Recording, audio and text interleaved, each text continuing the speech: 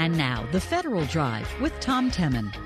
Hello, and thanks for joining us on this Thursday, June 15th, 2023, 7 minutes past the hour. I'm Tom Temin. Our producers are Eric White and Peter Masurlian, our digital editors Daisy Thornton and Darius Lauderdale. Coming up in this hour of the Federal Drive, for the Veterans Health Administration, virtual reality is more than just fun and games. Plus, is that federal data strategy more than just a piece of paper?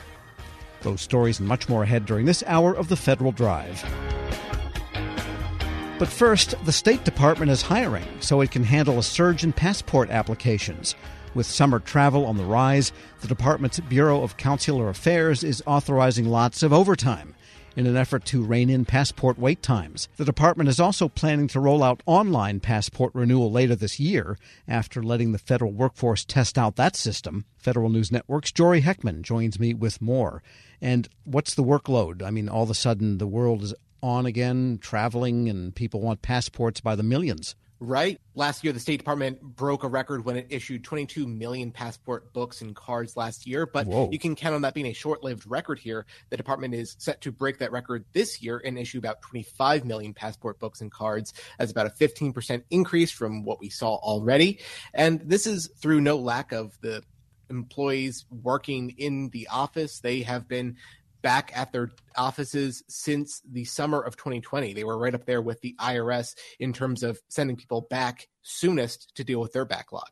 Well, mine doesn't expire until, I think, 2025, so I won't pester them this year if they're going to do 25 million. And how long are applicants having to wait? What's their average wait time looking like now? We're still looking at elevated levels there that we saw already in the COVID-19 pandemic. Routine processing is taking about 10 to 13 weeks. And if you kick them an extra $60, you can get that down to 7 to 9 weeks. That's on top of the $130 baseline that you're already paying them. Wow, I remember one time a family member had expired, someone of a not yet of age, traveling with us. And you can actually go into a passport office in D.C. and a few other cities, and they'll do it while you wait. You pay handsomely for that. But I remember the clerk saying there, she says, now, don't you move. Don't move out of that chair. Don't leave this office until you have that passport. Don't go for coffee or anything. We're going to get you set. You know, the flight was the next morning. All right. And on a new passport, then, same deal as a renewal? Yeah, we're looking at the same wait time, whether it's a new passport, an existing passport that needs to be renewed for another 10 years. It's the same queue for everyone. All right. And what are they doing to try to reduce the backlog? They've got only so many people. They've got rising numbers incoming. What are they doing here? They've had to authorize just a lot of overtime to deal with this workload. What we heard in a recent hearing of the House Foreign Affairs Committee is that the State Department and their Bureau of Consular Affairs have approved tens of thousands of hours of overtime per month. We're talking in the order of 30 to 40,000 hours each month just to keep up with this, again, pretty significant backlog of what they're dealing with. Wow. So that means individual employees might be working double shifts or something just to help get the processing done. Right. And in some cases, this is not voluntary overtime. In some cases, this is mandatory, and this is just something that's part of what they need to do. And you were going to have dinner with the family. I don't think so. Is this partly recovery from the COVID impact on state operations? It definitely is. Just to give you a sense of how heavily hit they were by the peak of the COVID-19 pandemic, the Bureau of Consular Affairs is fee-for-service driven. And so when we were in 2020, 2021, they saw a 50% drop in their revenue, and Congress had to step in through its many emergency appropriations packages and backfill that loss in revenue. They had appropriations that made up that difference, and that gave the Bureau a little bit more flexibility in how it was able to fund its operations. But as a result of all of this, the Bureau had to freeze hiring for a while. It only saw a revenue increase starting in late 2021, and that's when it was able to resume hiring passport adjudicators. And in terms of that hiring overseas, which is another part of the operations here, that only began at the beginning of 2022. In other words, passport operations are fee funded. They're not appropriated funded. That's correct. Yeah. Yeah, well, that's tough on an agency when the fees dry up, and what do you do with all those people and then try to get them back? So what are their current hiring plans? What are they doing now to get the people, the bodies in place to process all of this? Right. So Assistant Secretary of State for Consular Affairs Rena Bitter gave lawmakers an update there. What they're looking to do is that they've already grown the workforce by about 10%. That comes down to about 177 new passport adjudicators. That's hiring that's already happened this year. And the Bureau is looking to grow the workforce by an additional 10%. That's still in the works. And what Bitter told lawmakers is that this is a long hiring process, even by federal standards, just given the sensitivity of this work. These are national security positions. Every passport adjudication, every visa adjudication is a national security position. And it does take time to onboard people, to ensure that they have the appropriate clearances, to make sure they're suitable, to train them, in many cases, in quite difficult languages. So all of these things take a little bit of time before we're able to get people out in the field. And again, that's Assistant Secretary of State for Consular Affairs, Rena Bitter. She said that this hiring is an essential part of what the Bureau needs to do, but she also told lawmakers that hiring is only one piece of the puzzle and that they do need to modernize their IT. We don't want to surge our way out of this. We don't want to insist on people doing overtime. We want to be able also to invest in modernized systems and equipment to be able to support these functions. And that, of course, brings up the question of online passport renewal. We've had online tax return submittal now for, a couple of decades. What's the latest on the State Department's online renewal? Yeah, bringing this into the digital age hasn't been easy. This is something that has been in the works for many years now, but this is something that was also in the spotlight through the Biden administration's focus on improved customer experience. What the Bureau is looking at is that by the end of this year, 5 million Americans will be able to renew their passports entirely online through this new system.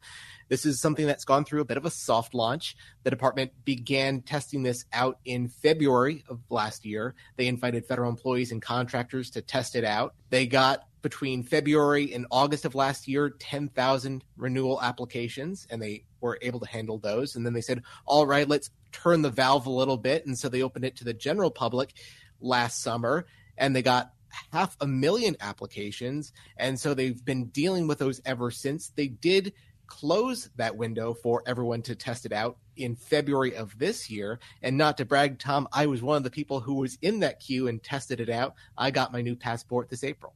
Wow. So it does work. They just need to scale it and know that the quality controls are in there and that the reliability is in there, correct? Right. At this point, they're really just doing the stress testing, doing these things at scale, doing things that are able to accommodate a much larger workload than what they started out with. And they've been working on this for a decade, though, right? Yeah. There were some recent IG reports about this where the State Department expected this capability to go live in 2016. And that was a deadline that was pushed back from even earlier. And this is something that will be a see it when you believe it kind of thing, but this has been in the works for a very long period of time. Federal News Network's Jory Heckman. Thanks so much. Thanks, Tom. And be sure to check out his story at federalnewsnetwork.com. Still to come is the federal data strategy more than just a piece of paper. This is the Federal Drive with Tom Temin here on Federal News Radio, part of the Federal News Network.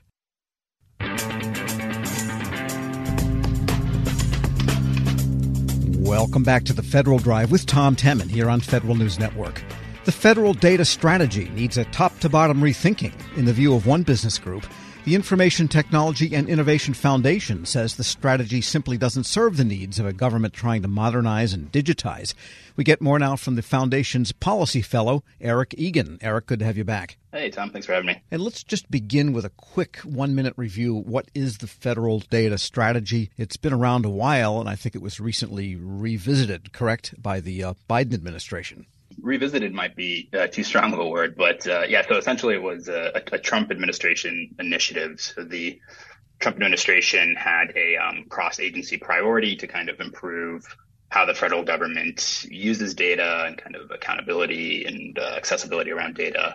A part of that cap goal was the development of a federal data strategy. So the OMB under Trump developed this kind of 10-year strategy to cross kind of government strategy to improve how the federal government manages and uses data. And it kind of structured it according to 10 foundational principles, and it uses those which can be broken into 40 aspirational practices, kind of best practices, if you will.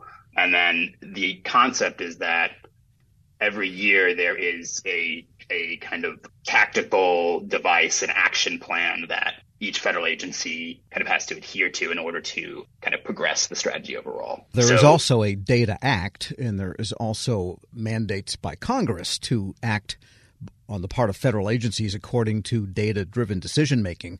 So this is not something from outer space, really. Absolutely. No, that's a great point. And part of so both, the Evidence Act and the Open Government Data Act, which are Open Government Data Act is a part of the Evidence Act, but those both came out in 2018. So the strategy itself is in many ways kind of a way for the federal agencies to kind of adhere and get those congressionally mandated laws in place. And that's kind of one of the biggest shortcomings is a lot of that congressionally mandated guidance that OMB is supposed to provide to agencies. So namely open data access, what they're supposed to do in terms of providing, the access to the public and to stakeholders, and then also data standards across federal agencies has just not been provided. That's a law. By law, they have to do that. And the strategy itself has certain actions to publish open data and to adhere to those kinds of things. But without the guidance, agencies can't really comply with those kinds of actions. Well, could one reason for a lack of guidance be that for the Biden administration, they have a horror movie running in their heads all the time, and the name of that movie is It Came from Trump, which means it's anathema. So could they be just letting it die a natural death by not issuing any sort of guidance to implement it, do you think? It could be, but the reason I think maybe not, in that it's just one of those things where, a change in administration and maybe they just didn't prioritize. But I think the weird thing is that they, so the 2020 action plan was released by Trump, but then the 2021, the last action plan that was released, which at this point is, a few years ago, that was from the Biden administration. And the data strategy itself is fairly kind of generic, which is one of the other findings. And it's, what any company or other business would agree are pretty well defined and decent in terms of high level kind of poll stars for how a mature data organization should look like. So part of it's like, this is really an opportunity for the Biden administration to say, like, all right, this isn't moving particular mission outcomes from the Trump administration, but it has some good bones here. Why can't we, why not change this and make it and repurpose it for our own mission outcomes? Sure. We're speaking with Eric Egan. He's a policy fellow at the Information Technology and Innovation Foundation. And you're saying that, just a quote from the opening of your report, the federal data strategy suffers from a lack of leadership, as we've discussed, fails to link its well-defined principles and practices to government-wide and agency-wide missions or agency-level missions. So what should OMB do with this at this point? Can it be fixed, and can it be made relevant and actionable? It can. It really is. There's a few recommendations I include in my report, and one of the things OMB did was create this governance body, this oversight body called the Federal Data Policy Committee that hasn't really done anything, but it really should be the OMB body that's driving a lot of the work around government-wide data standards and these things that we're talking about. Getting that body in place, I think, is a big one. I mean, by law, the OMB has to provide this guidance around, open data and standards, and this seems like a good body to do that. And there's just, part of it is just taking the bones of the strategy and just kind of taking it to the next level. So that's thinking about what are the Biden administration's priorities. So they have aspirations around using AI, improving customer experience, improving efficiency, and then they have mission outcomes around, addressing income and racial inequality. There's a bunch of things they want to do, and better data governance is critical to supporting all of those. So there's an opportunity to kind of tweak the strategy to support those mission outcomes. And I think one of the other recommendations that Data Foundation also has supported is the creation of a federal CDO. So there is, in the same way that we have a federal CIO and a federal CIO council and agency CIOs, OMB has strong leadership for the agency CIOs, but CDOs don't have that. And they're really kind of the CDOs I've spoken to are really kind of flailing. They're flailing in terms of guidance. I mean, they're doing a lot of good work at the agency level, but they're kind of on their own, and they feel as such. They work under the CIO, so it's really unclear like where their seat at the table is. They're dealing with kind of funding and staffing short issues, which many agencies executives are. But there's an opportunity, especially with a federal CDO, to really put some fire under what OMB has to do, and then kind of tweak the action plan mechanism. You can do this in such a way that works in a federated structure, right? So you can You can change how the action plan is developed, give agency CDOs more to work with. They can kind of contribute to what that action plan should look like so it aligns with their missions. Yeah. Now, OMB is itself something of a constrained organization in terms of the number of people it has versus a lot of work it has to do. You see lights on late at night sometimes in the old executive office building, and they have pizza coming in Saturdays and Sundays. You got to give them that. Could that be one of the issues that they just haven't gotten around to it yet? And would one strategy be to take some of those floundering or confused CDOs from the agencies and task them to some kind of a working group to come up with a action plan for the data strategy? Yeah, I think that's really the way. Of course, there are existing constraints, and you're totally right that's likely it just can't be prioritized given other things that are working on.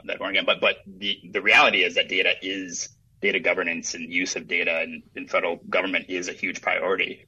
But they have some of these kind of paper entity mechanisms in place that if they just kind of evolve could do quite a bit. Like there's this notion of a data governance body, which is at the agency level. That's where you have, maybe the agency level CDO working with his business colleagues to make really the action plan their own. So really you have OMB not really having to doing too much, being like, here's the kind of government wide, here's really what we need to do year to year. There's an opportunity for you to take that action plan, adjust it, change it, make it your own at the agency level. So it's really your action plan, but it aligns with the guidance that comes from OMB. So it's really just like using the constraints, understanding that there are constraints, but just being more thoughtful and tactical and how you approach the strategy overall. And you mentioned AI a moment ago, and that idea, that emergence of AI seems to give this some urgency because AI is worthless or worse than worthless. It can be damaging without training with the correct data.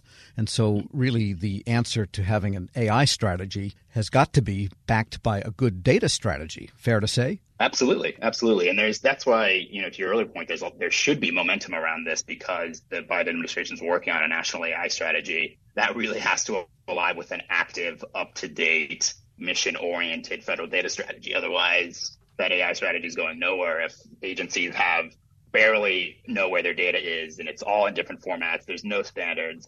They don't know how to share it with one another. Well, what if they just hired ChatGPT, dumped the strategy as it stands now in there, see what comes out, and they're good to go? I'm sure someone has done that. That's if they dare surface that document. Eric Egan is a policy fellow at the Information Technology and Innovation Foundation. Hey, thanks so much. Thanks, Tom. We'll post this interview along with a link to his analysis at federalnewsnetwork.com/Federal Drive. Subscribe to the Federal Drive wherever you get your podcasts. Still to come, retirement might be more complicated than getting a job in the first place. But first, for the Veterans Health Administration, virtual reality is more than fun and games. This is the Federal Drive with Tom Temin here on Federal News Radio, part of the Federal News Network.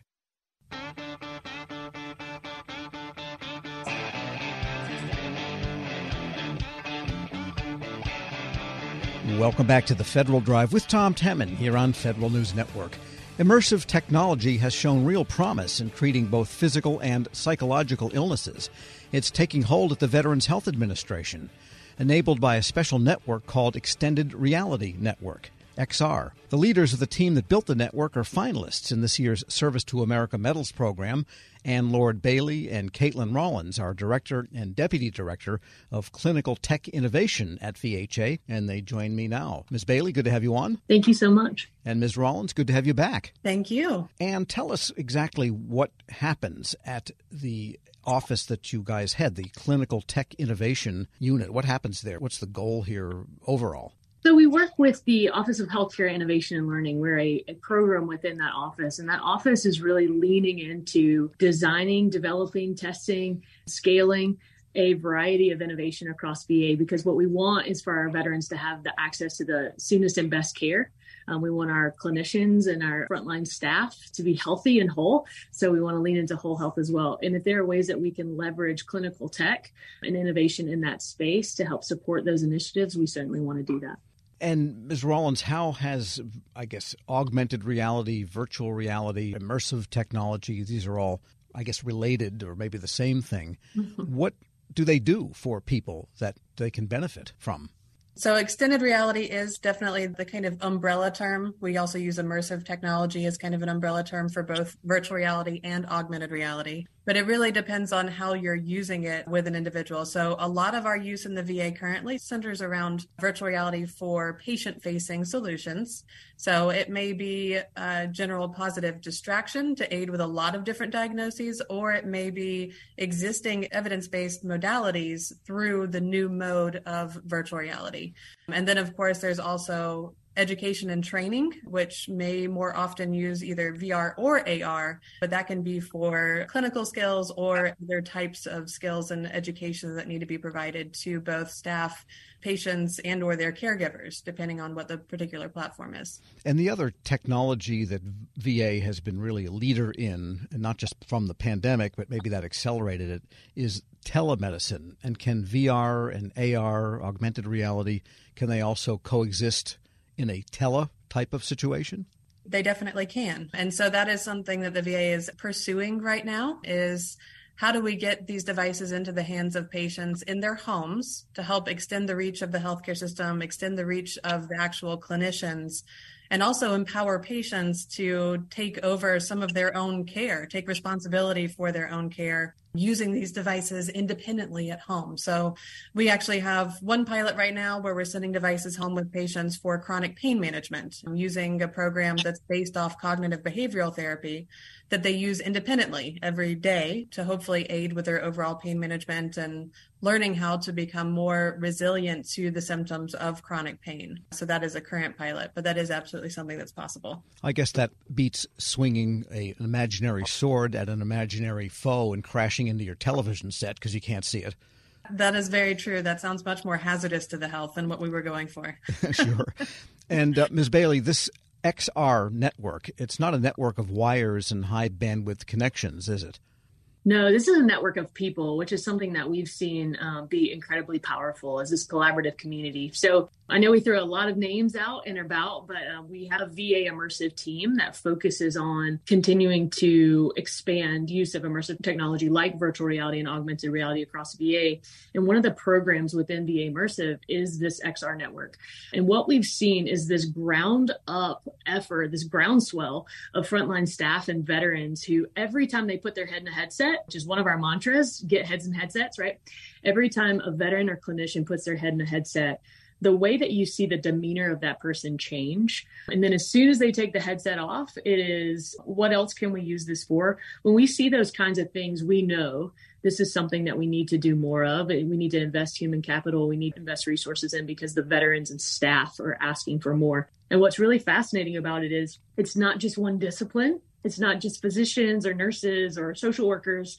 It's disciplines across the entire healthcare system. We're speaking with Ann Lord Bailey and Caitlin Rollins. They lead the Clinical Tech Innovation Team at the Veterans Health Administration, and they're finalists in this year's Service to America Medals program. And when there's a new, say, surgical procedure, the people that do surgery have to learn this. And sometimes you have to go for additional training, maybe at an institute that pioneered that procedure. Or if there's a new drug, there's all kinds of things you need to learn. This is a new medical delivery system, which you said is diffused among not just physicians, but nurses, nurse practitioners, physician's assistants, I guess anyone that would come in contact with a patient.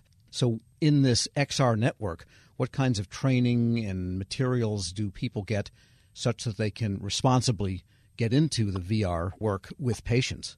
That's a great question. So I'm actually a pharmacist by training. Caitlin is a nurse. It's been one of the really exciting things, as we said, that we've seen.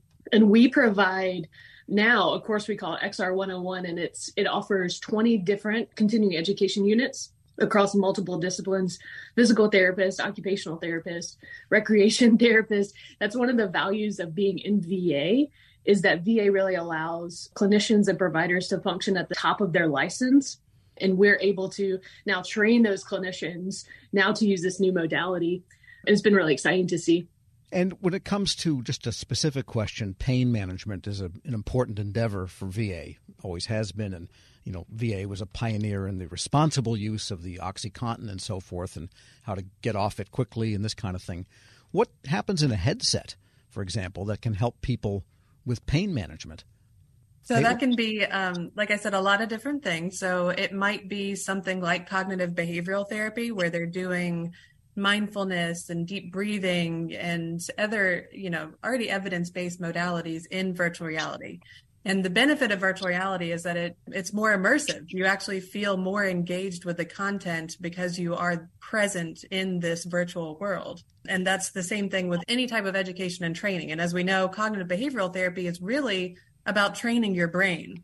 So similar to how we would do any sort of clinical training or other types of education and training in VR, same thing with the patient. So it's educating them in a more engaging, immersive way that allows for better knowledge retention when it comes to how they're training themselves to better manage their own chronic pain.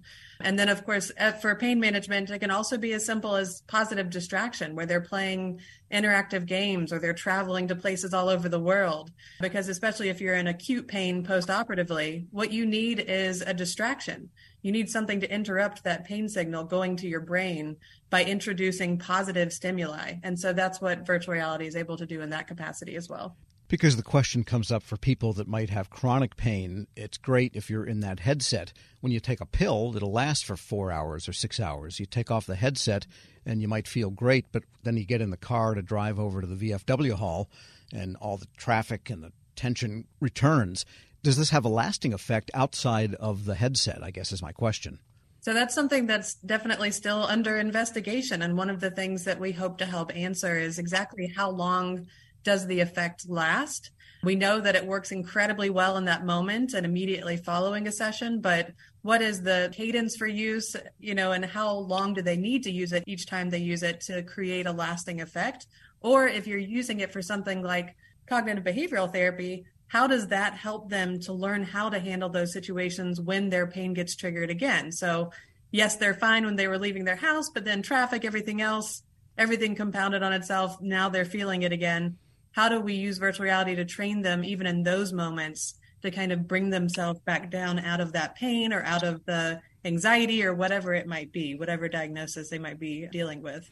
Is anecdotally, we hear those reports from veterans and even some of our clinicians and staff that have tried virtual reality is they may obviously be walking around a grocery store without a headset on. Something is triggering to them, whether it be pain or anxiety related, and they recall some of those experiences they had while they were in the headset. That psychological presence really is transformative. So as Caitlin said, that's something we certainly want to continue to contribute to that rigorous evidence for.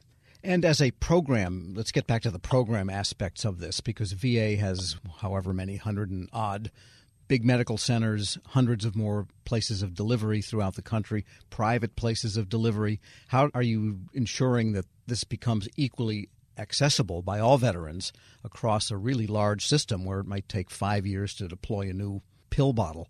That's what's been so exciting about the network. VA has 171 healthcare systems, over 1,200 sites of care, 9 million veterans, and almost 400,000 staff. So how do we reach all those people with a team of 4? And Caitlin and I were doing this as a team of 2 until the last 6 months. But that's where we really lean into and leverage that network and try to empower the field so that we can multiply ourselves. If we can build expertise in the field, then what we really need to do is open up opportunities and then equip people, and they're able to multiply it. So we can say right now our team has supported dissemination of over 1,200 headsets across 30 different clinical uses, and at least 120 unique medical centers have received support directly from us. And there's almost 170 medical centers that are engaged with the network. So they're learning from us, but we haven't necessarily specifically trained them or sent them headsets, but they're engaged in using some of the resources that we provide. And I guess some of the younger veterans that might already have headsets could bring it in and plug in and get the treatment that way. It's very true. And we do have multiple accounts of that actually occurring, where even some of the patients that were introduced to it in VA care, before we were even able to get a device in their hands, they found it so valuable, they went out and bought a VR headset themselves that they then use for chronic pain, for their anxiety, for, encounters that may trigger their PTSD, for social isolation even. So we do have patients that seek it out all by themselves. And I wanted to make a point, too, about the resources. So one of the things that the XR network does is helps to build kind of nationally available resources for clinical staff to make it easier for them to integrate this technology into the standard of care, the standard of practice.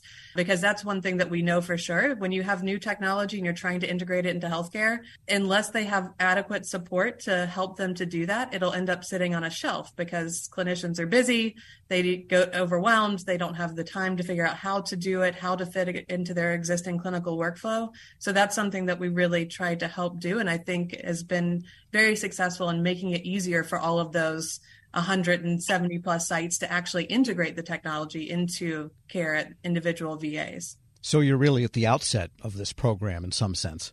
Yeah, exactly. Caitlin Rollins and Ann Lord Bailey lead the Clinical Tech Innovation Team at the Veterans Health Administration. They're finalists in this year's Service to America Medals program. Thanks so much for joining me. Thanks for having us. Thank you. And we'll post this interview along with a link to more about their work at federalnewsnetwork.com/Federal Drive. Subscribe to the Federal Drive wherever you get your podcasts. Still to come, retirement might be more complicated than getting a job in the first place. This is the Federal Drive with Tom Temin here on Federal News Radio, part of the Federal News Network.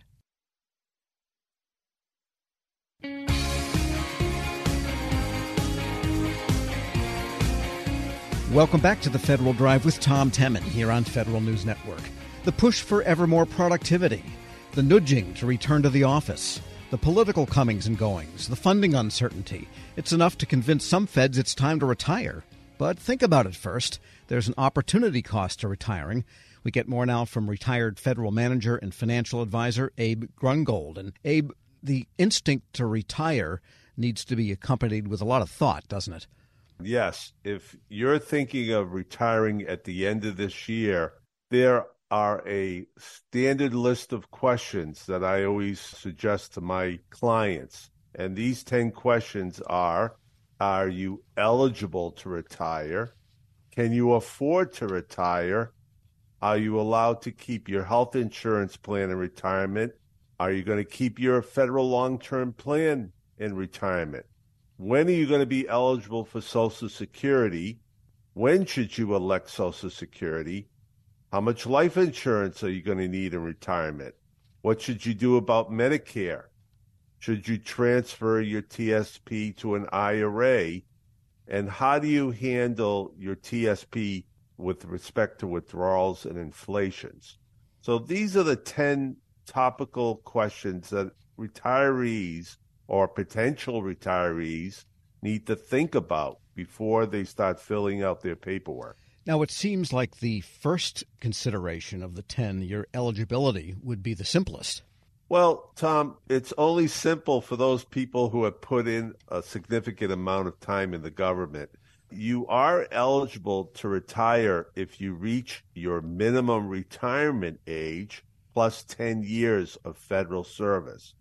You must have that to obtain a retirement. You can have a deferred retirement, but when you select deferred retirement and you don't have your MRA, you can lose a lot of your available benefits.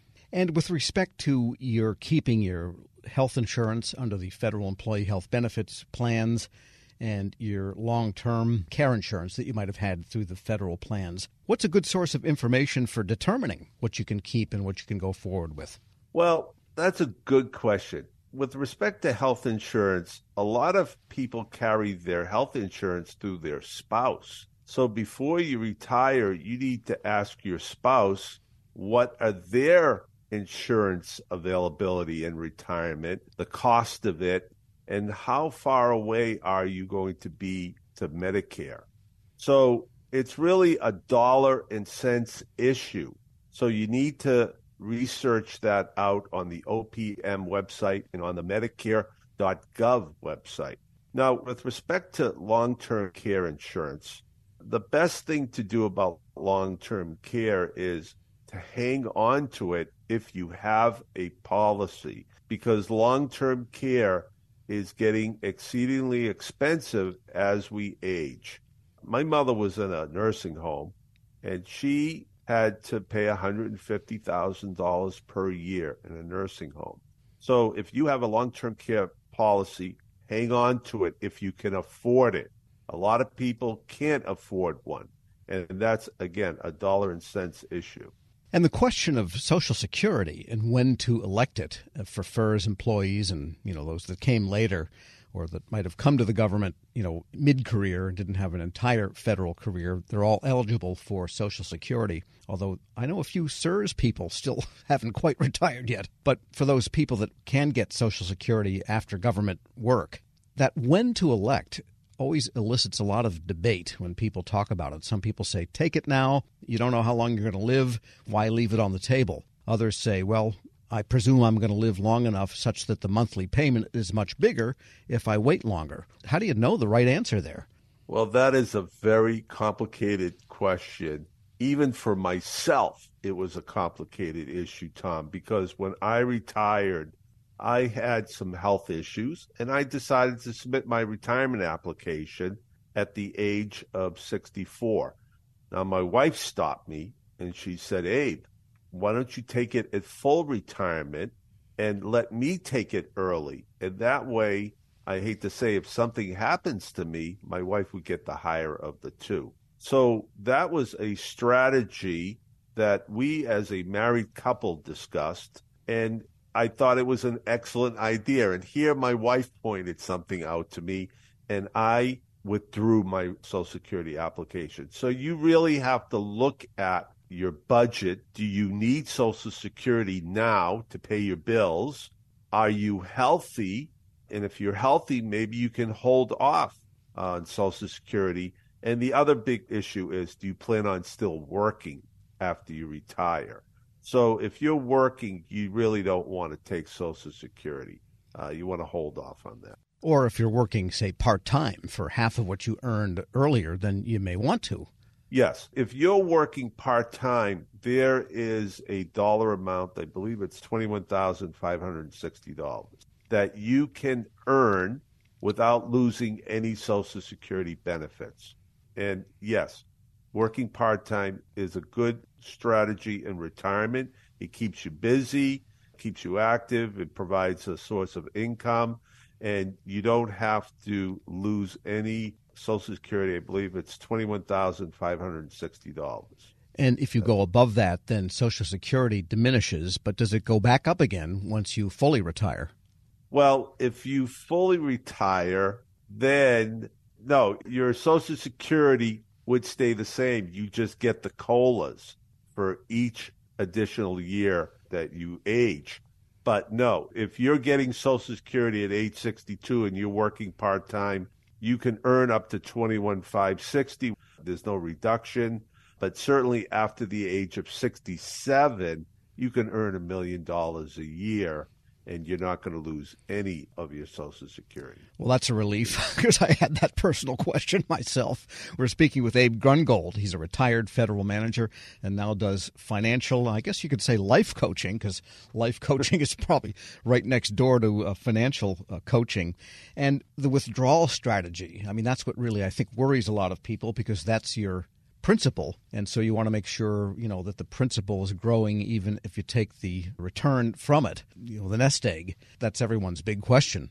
Yes. Well, this is a tough question because as a TSP participant, I am still in the TSP even though I am retired. And you need to invest your TSP somewhat aggressively to handle the monthly withdrawal amounts that you're making as well as inflation. So you don't have to be fully aggressive. You need to be somewhat aggressive in your retirement years.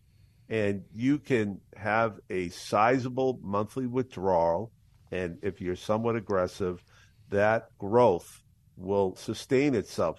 Your TSP should never diminish as you are in retirement years. And for me, even though I have a long-term care plan, my long-term care plan will be exhausted after 2 years. My war chest for nursing home is my TSP. So that's where I'm going to pay for those nursing home years, is my TSP. Sure, or else you can hope to have enough dementia that you don't know you're in a nursing home. That's maybe some small solace. Unfortunately, yes. As long as you know that you have the ability to pay for your nursing home care. And it's also a good idea when you get on in years is to establish an estate plan so someone is paying those bills in the event you are not able to make your own financial decision. So let's get back to that original question you mentioned, and that is the opportunity cost of retirement. That seems like a big part of the equation, and probably your lifestyle and what you plan to spend and spend it on, too. That's the other side of this, besides all of the income questions. Well, the opportunity cost used to be something that I used to hear from federal employees who were much older than I was at that time, and they were retiring, and they had all these grand plans of what they were going to do in retirement. And let's say you are earning $100,000 a year as a federal employee, okay? And you're going to get a $40,000 a year pension. Now, say you just want to have a mindless job in retirement. You want to work in a flower store, or you want to work at Home Depot. You want to work part-time or whatever. And you're earning $40,000 a year. Well, now you're earning $80,000 a year. You could be working full-time in retirement, working in a flower store at Home Depot, and you're working full-time. You're losing $20,000 a year by doing that. Now, a lot of people work remotely. They want to teach English to people remotely. Okay, fine. You're earning that $40,000 a year teaching English. You are also getting a $40,000 pension. You're losing $20,000 a year, and you no longer have that government computer. You have to go out and buy a computer now. You have to buy a headset. So there's a expense to incur in order to do that part-time job. And both jobs that I mentioned, you're not getting the TSP matching of 5%, and that was a loss of another $5,000. So you really have to understand what is it you're going to do in retirement and how much are you going to earn. And maybe it's just a good idea to work an extra year or two. And you have to evaluate that opportunity cost. And before we get complaints from the florists, it might be that you really like flowers, because flowers can be a very creative type of endeavor. So please, no complaints from florists. We love you. So the idea of working another year, but that predisposes the idea that you like your work, because a lot of people just burn out maybe. Yes, that's true. I had a friend of mine, a very close friend of mine. He was a federal manager high up, and he had to retire to take care of his spouse, but he still wanted to keep busy. So he worked at Home Depot in the landscaping department. And he did it just, for the physical aspect of it, and he enjoyed it. And I said, that's a wonderful idea. You stay busy, you're working, and you enjoy what you're doing. Yes, people get burned out. And, government jobs are very tough, especially these frontline jobs that people just don't want to do anymore. They can't tolerate it. So it is difficult. I actually had a great government job. I worked remotely, but I was a lucky person. Well, yeah, I know what it's like, because as a person who loves what I do every day, I love getting in here in the morning and firing up the computer and seeing who am I going to talk to today. I mean, it's hard to beat that. On the other hand, taking a 3-day trip, and everyone else is going home and they can fool around on Tuesday to do whatever they want, and I got to go back to work. So you're working later than almost everyone you know, and you kind of miss being in that particular swim. But everybody's decision is individual. Abe Grungold is a retired federal manager. He's now a financial coach in Florida. Thanks so much. Thank you, Tom. Thank you for having me on today. We'll post this interview at federalnewsnetwork.com/Federal Drive. Subscribe to the Federal Drive, working or retired, wherever you get your podcasts. Generative artificial intelligence. It's the topic of lots of talk in the federal sector, but unlike previous excitement over cloud and zero trust, generative AI is striking apprehension in federal officials. In his weekly Reporter's Notebook, executive editor Jason Miller writes about why agencies from EPA to GSA to HHS are putting the brakes on widespread use of tools such as ChatGPT and OpenAI. Jason joins me now in studio. Now, a brief explanation of what these programs are. We hear about it all the time. ChatGPT, generative AI, people get so excited about it. But I think what gets lost sometimes is what is it? And I looked this up, Tom. McKinsey defines it as generative AI is algorithms such as ChatGPT that can be used to create new content, including audio, code, images, text, simulations, and videos. Generally speaking, it falls under the broad category of machine learning. And specifically, McKinsey says something like ChatGPT is a free chatbot that can generate an answer to almost any question it's asked. The organization called OpenAI developed it, released it for testing last November, and over 1 million people signed up for it in the first 5 days. And 999,999 got the wrong answer. Probably. And like any new technology, Tom, industry is quick to jump on the bandwagon and how agencies could be using it. And I think agencies are listening because of what the power it can do, from grants to contracts to policies to writing analysis. Tom, you and I know we can't go to any conference, listen to any webinar, hear any federal executive speak without generative AI, ChatGPT coming up. And the buzz can be deafening at times. Right. In fact, this is Jason's bot actually doing the talking here. He's not really here. Just kidding. Tom, you are doing a great job. Right. Why all the apprehension, though, about it if it does all these wondrous things? I think there's several reasons. I think starting off is the reason they just don't know what they don't know, and there is so much buzz around it. In fact, Tom, we've been to several conferences recently, including the one from GuyTech, where this was the buzz across all of GuyTech.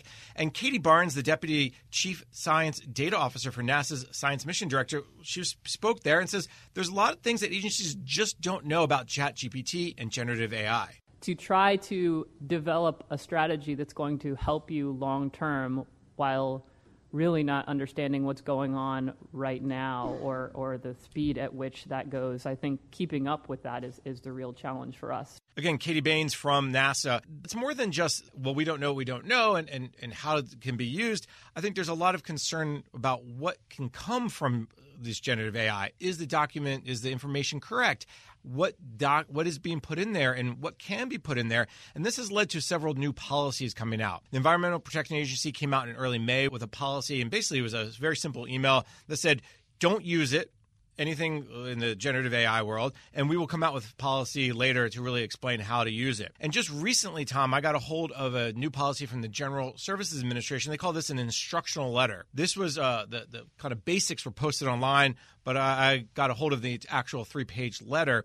And this came from David Shive, the CIO at GSA, and he goes into a lot more detail about the concerns about generative AI and something called LLMs, large language models. You'll see this. And basically what this interim policy says is it's controlled access on GSA network and government-furnished devices, GFEs. Now, at the same time, he says, listen, you shouldn't use it to put any information in it that's sensitive. You shouldn't put any pre-decisional, no email, no personal data in it. Keep it, be smart about it. If you're going to, and don't develop code with it either, except for internal use only. And if you do use code, make sure it's checked against it. So I think he's putting a lot of parameters around it because there's a lot of concern about what does it mean and how does it work. Yeah, it's basically a black box is the problem. And when everyone is talking about accountable, transparent, supportable, open AI, I know it's titled open AI, but the fact is it's a black box. And I think that's what worries the government. Is this widespread or a lot of other agencies sort of issuing these directives? We've only heard of a handful so far. EPA and GSA were very much let's not use it or use it very sparingly. On the other hand, the Department of Health and Human Services Administration for Children and Families, the acting CIO and Chief Technology Officer, Kevin Duvall, posted a policy on LinkedIn and said, we're going to take more of a balanced approach. Again, very similar do's and don'ts, 6 considerations about using chatbots and generative AI. Simple things like don't share PII or personal health data. Make sure your workforce is educated. Make sure you don't just rely on these tools for decision-making purposes. Make sure you double-check, triple-check what you're using for.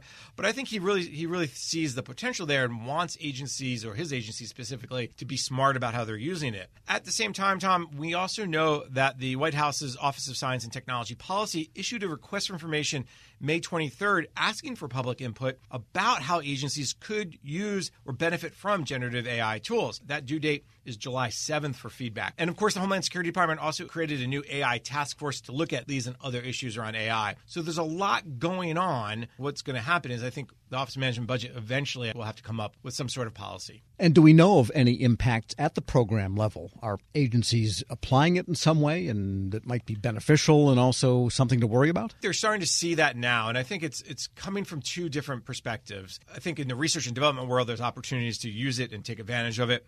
But more specifically, I think it's happening in the private sector that's being now applied to the government side. Andrea Brandon is the Deputy Assistant Secretary for Budget, Finance, Grants, and Acquisition for the Interior Department. She spoke at the recent Emerging Technology and Innovation Conference at ACT-IAC and says the technology is giving underserved communities and other potential people more access to federal opportunities. Now we're hearing from them that they can actually use it to write the grant applications. It pulls information from successful grant applications that are out there in the open space, and it's helping them to actually maybe write successful grant applications where in 20 years they haven't been able to really write, because it's about how you write the application against the criteria in the notice of funding opportunity announcement and other nuances. The challenge, of course, Tom, is, as Brandon says, there is no policy for contractors or grant applicants. And so that then brings a new set of challenges for Interior or really any other agency for that matter. The organizations that are using ChatGPT currently are finding that it's actually cheaper to use ChatGPT than to hire a grant writer. Some organizations never had the funds to hire a grant writer. So as we discuss whether we're going to still allow ChatGPT in the future or what have you, we discuss policy. We're all just discussing it. We'll take that into consideration. We never told applicants that they couldn't use grant writers, so I don't know. Maybe we won't tell them they can't use ChatGPT. Maybe they'll be able to still use it. I don't know. But currently, it's leveling the playing field. So it's great that there's all this ability to send in grant applications, but now what's Interior going to do, and Andrea Brandon from Interior says they used to get, let's say, 400 grant applications. Now they could get over 1,000. That puts a strain on resources and people and timeliness. So these are all the kind of the unintentional or unknown consequences of ChatGPT, generative AI, which is why I think a lot of agencies are saying, we see the potential, we're excited, but whoa, let's slow down. Well, the issue here is I think it could generate fake applications from fake organizations that really sound authoritative. And so I think the deep fake idea is hitting this generative idea, and that's what got people worried. How does it work? What's behind it? You mentioned it earlier, being a black box. So I think there's so many questions that are yet unanswered. So instead of jumping into the water, they want to put one toe in and go very slowly, which is why you're seeing these new policies. And there's an alligator in that water. Federal News Network's Jason Miller. Thanks so much. My pleasure, Tom. Again, this is ChatGPT speaking. All right. Check out his reporter's notebook typed by hand at federalnewsnetwork.com. This is the Federal Drive with Tom Temin. For the latest updates, stay with federalnewsnetwork.com or follow us on Facebook, Twitter, and LinkedIn. I'm Tom Temin.